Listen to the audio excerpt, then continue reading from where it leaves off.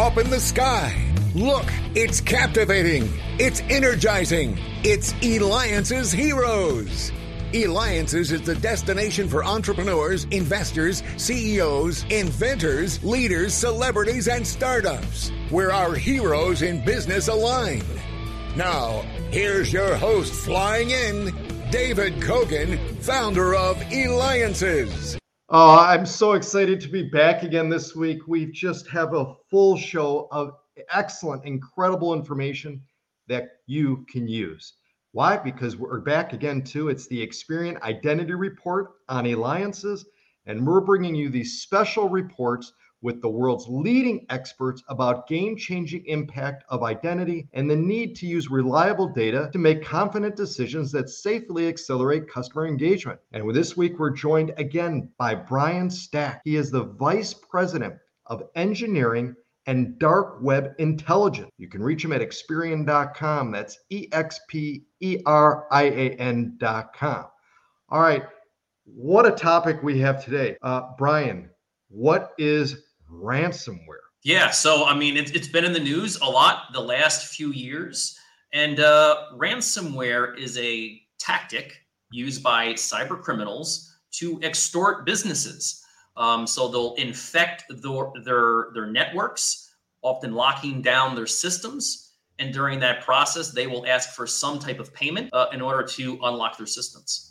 That's great. That's, excellent. Now, why did it take, I think the thing is what? It took over 20 years for the creation of ransom model to actually take hold. Why? Yeah, well, I think we start with the genesis of ransomware. And so it's actually a pretty fascinating story. So the first documented case officially of ransomware was by Dr. Joseph Popp in 1989. He sent out 20,000 floppy disks for those who remember floppy disks being used in computers back in the 80s and 90s for a survey for medical researchers.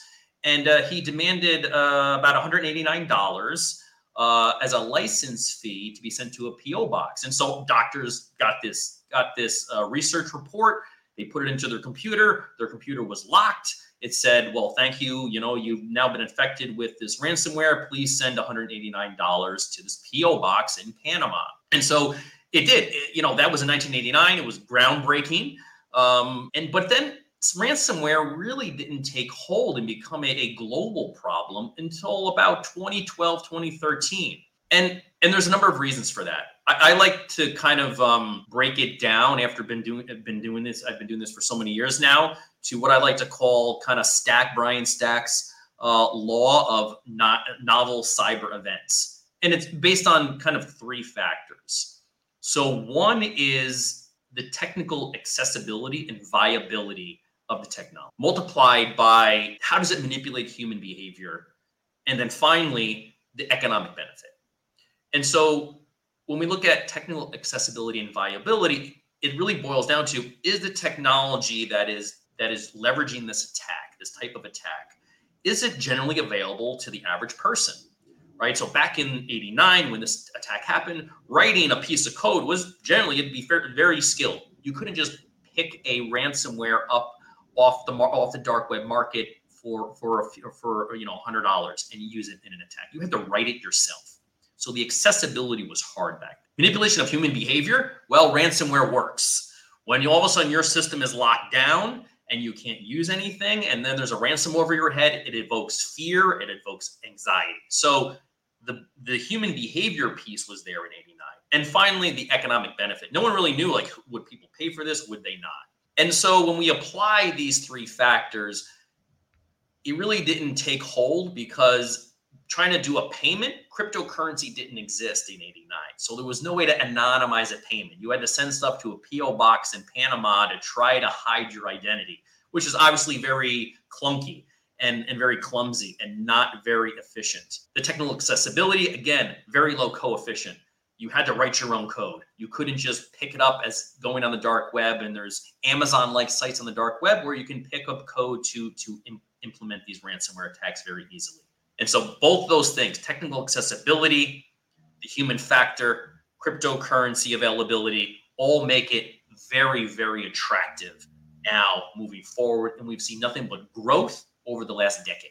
Brian, again, extremely valuable information, and we can't thank you enough for being here today, because you're watching and listening to me, David Cogan, host of the Eliances Hero Show. You know, the only place to go where entrepreneurs align, ELIANCES.com. And make sure, again, you go to it, click on radio, because you'll be able to view and listen to past interviews with Experian, because we have with us Brian Stack, the Vice President of Engineering and Dark Web Intelligence. So you can reach him again by going to Experian.com. Brian, how costly, though, is this whole thing with ransomware and cyber attacks in general? You mentioned that it affects and can affect anyone. So talk to us about the costs on that. Yeah, so I'll give your audience a few stats that I think really hit the theme home. The first is that in terms of cyber crime overall worldwide, it's estimated that it'll be about a $10 trillion problem by about 2025, 2026. And there's some variability there, but anywhere from $8 to $10 trillion. Putting that in some context, the overall GDP of the world is roughly a little over $100 trillion. So the potential is that 10% of the world economy could be based on cyber criminality. Ransomware in general, so focusing specifically on ransomware, the cost to the world in 2021 was about $20 billion. That number is expected to rise tenfold to about $265 billion by 2030. The impact to businesses. So at the end of the day, okay, your systems are locked, you know, there's an impact to consumers, but the reality is the average downtime for a business impacted by ransomware before they become kind of fully functional again is 25 days. So think about critical systems, whether that be for a business or even more so that we're starting to see schools, hospitals, the impact on students, on people receiving medical care. You know, people can't necessarily go without medical care for 20 days. Now you can say, well, just because a system is locked, why does someone not get medical care? Well, often those systems can't function anymore. And so people who are part of very sensitive medical treatments that rely on very expensive pieces of equipment, that equipment is often offline. The median price of ransomware in terms of a payment is around $250,000 that gets paid out during some of these extortion processes. Yeah, incredible. All right, so let me ask you the magic question here. 5 years from now, what do you see with ransomware and the whole cybercrime community more generally looking like? Yeah, so I think there's a few pieces here, right? So one is everyone is talking about ChatGPT and AI, right? So that obviously will play a role.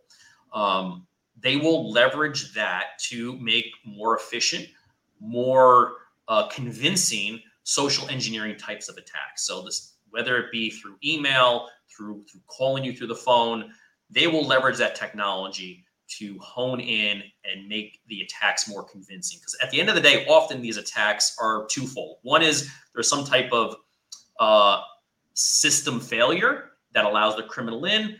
The other, what often happens is there's human error. Somebody clicks, somebody accepts the notification they shouldn't accept. So that'll have a huge impact. I think, again, this is a business. These are not just one-off hackers that you see in the movies or super geniuses. These are businesses that run. And so they're going to work on being more operationally efficient.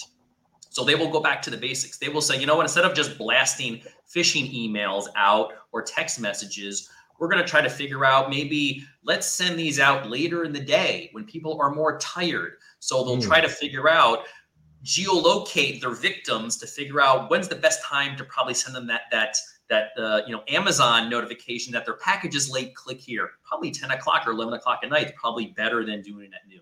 Probably going to trick someone much easier. Also, I think space is on the horizon. I think space is a new frontier. The metaverse is a new frontier. I think we will see attacks migrate into those new areas. And in terms of ransomware overall, we've seen the evolution from single extortion, which was just locking a computer, to double extortion, which was locking the computer, publishing information online about what they stole. Then it was third, triple extortions, where they locked your company's computer, they published the information they stole online, and then they did an attack on your network. And then finally, most recently, we've seen quadruple extortions, which are all the first three. Plus, they reach out directly to your consumers through email or through some types of ad online. I've seen situations of these criminal organizations posting ads online saying, we stole the data from company X. How do you feel about that? You should call them and let them know they probably should pay our extortion if you ever want to see your data. So that is the evolution. It is evolving every day and getting more brazen and novel. Wow. And again, extremely valuable information that you've been sharing today. It's a whole new world. This has been the Experian Identity Report with Brian Stack, Vice President of Engineering and Dark Web Intelligence. Make sure that you go to Experian.com. And of course, this is David Cogan. It's been an honor to have you here today, Brian. Make sure that you go to Alliances.com. That's ELIANCES.com, the only place where entrepreneurs align. Thank you again, Brian. Thank you, David.